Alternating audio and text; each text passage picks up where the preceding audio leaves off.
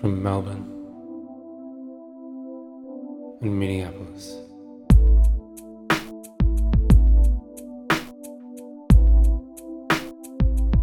This is For Christ's Sake.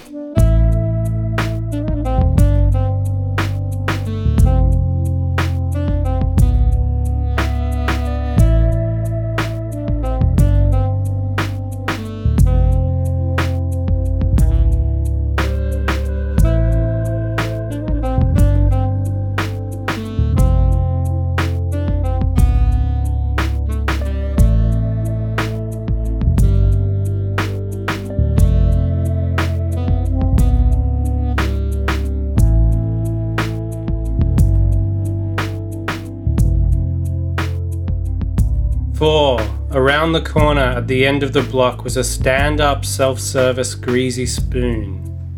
Hamburgers 20 cents. It had a large glass window in front.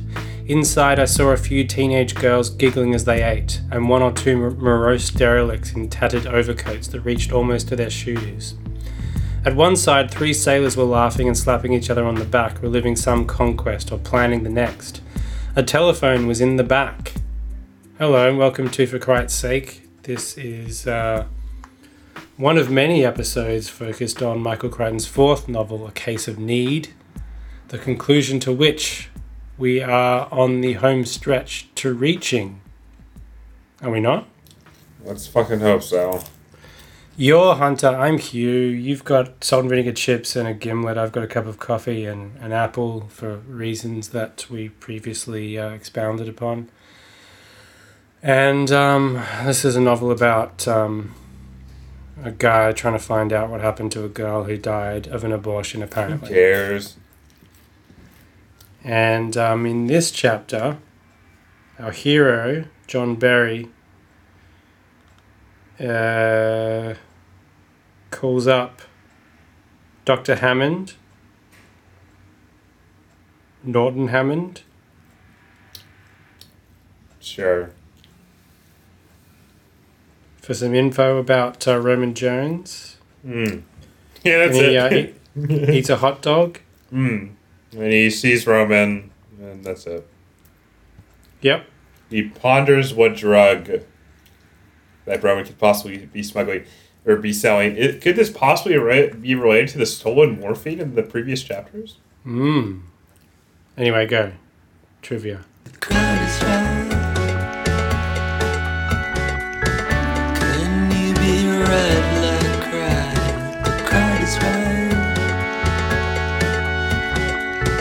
Let's test your wits tonight with a little game of trivia.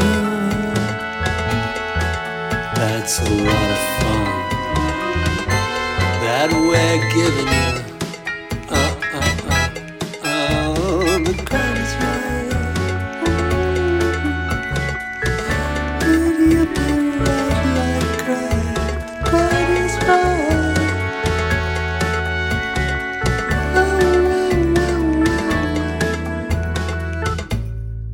What age does Barry estimate Roman Jones is? 25 or 26?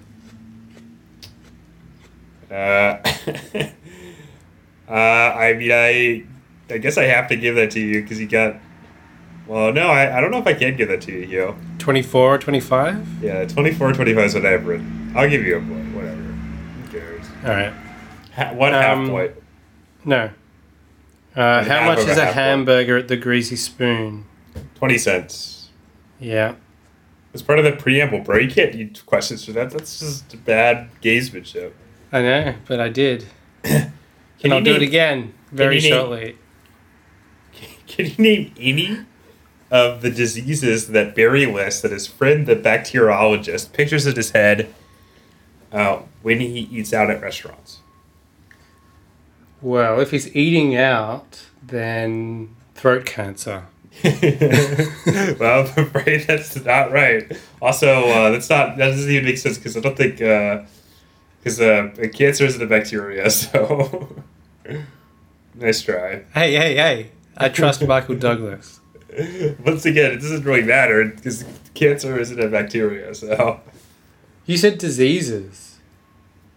You didn't say maybe. bacteria. Whatever. Well, they're diseases and bacteria. Whatever, dude. Who cares? Just give me an actual answer. I can't. You can't think of a single bacteria? No, because I remember the stuff that is listed. Okay, then list And I know one that of I them. don't remember any of it.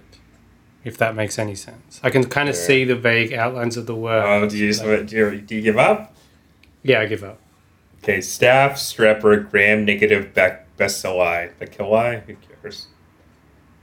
Yeah, I wouldn't have been able to say those things. You should have read the chapter more closely. Yeah. Okay, what's the last one, bro? I'm going to regret it for as long as I live. How many sailors does Barry observe at the Greasy Spoon? This is from the preamble.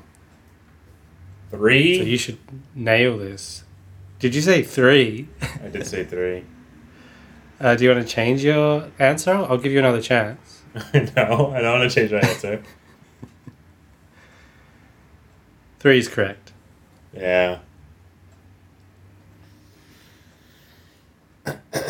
Which pharmaceutical company does Barry name as having recently stopped producing LSD? No idea. Correct answer is Sandoz. I vaguely remember that.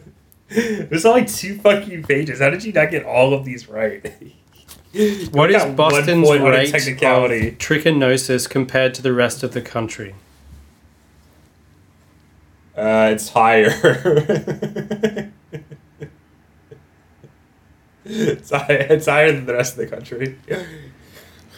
By how much? That's how you asked me. It is. I asked what the rate is. I didn't say, is it higher? Well, What is read the your rate? Read your exact phraseology. You said What is compared to the Boston's rest of rate the country. trichinosis compared to the rest of the country? You Yeah, wouldn't just the say rate is higher. The rate is higher. That's describing the nature of the rate, not the rate itself. That would be an acceptable answer. It would not. If someone asked you that question in like everyday conversation and you said higher, Yeah, they'd be like, okay. You know I'm right. if I wanted to know let's that information say- specifically, I don't know, 6 times. yes. Higher. Oh, well, there you go. So I didn't even need your terrible phrasing to win. The phrasing is fine. You were just trying to be evasive to get away with an answer that you found. Got it right anyway. I wasn't trying to get away with anything. You were initially because I you was didn't not. know. I got it. You hadn't internalized the knowledge, and you were just. I had guessing. You internalized happened it. to get right. I got it right. That's not true at all. I had internalized it.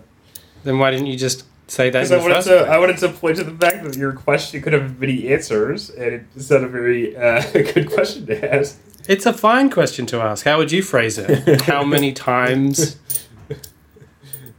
Go on. Yeah, there you go. What do you mean? That's it. What is the... Phrase Give me the full phrase. Okay. The rate of trichinosis in Boston compared to the rest of the United States, is how many times the rate of Yeah. trichinosis in the rest of the United States? Done. How many times is what? Say that again. Okay, how many times does the rate of trichinosis in Boston compare to the rate of trichinosis in the United States? That doesn't make any sense. It compares does. to it as many times as it's been compared. How? Fuck you, man. See? Your phraseology was equally vague. Yeah, but at least it sounded better. This is torture. Suck my D. I hate this stupid podcast. I'm never doing it again. Goodbye.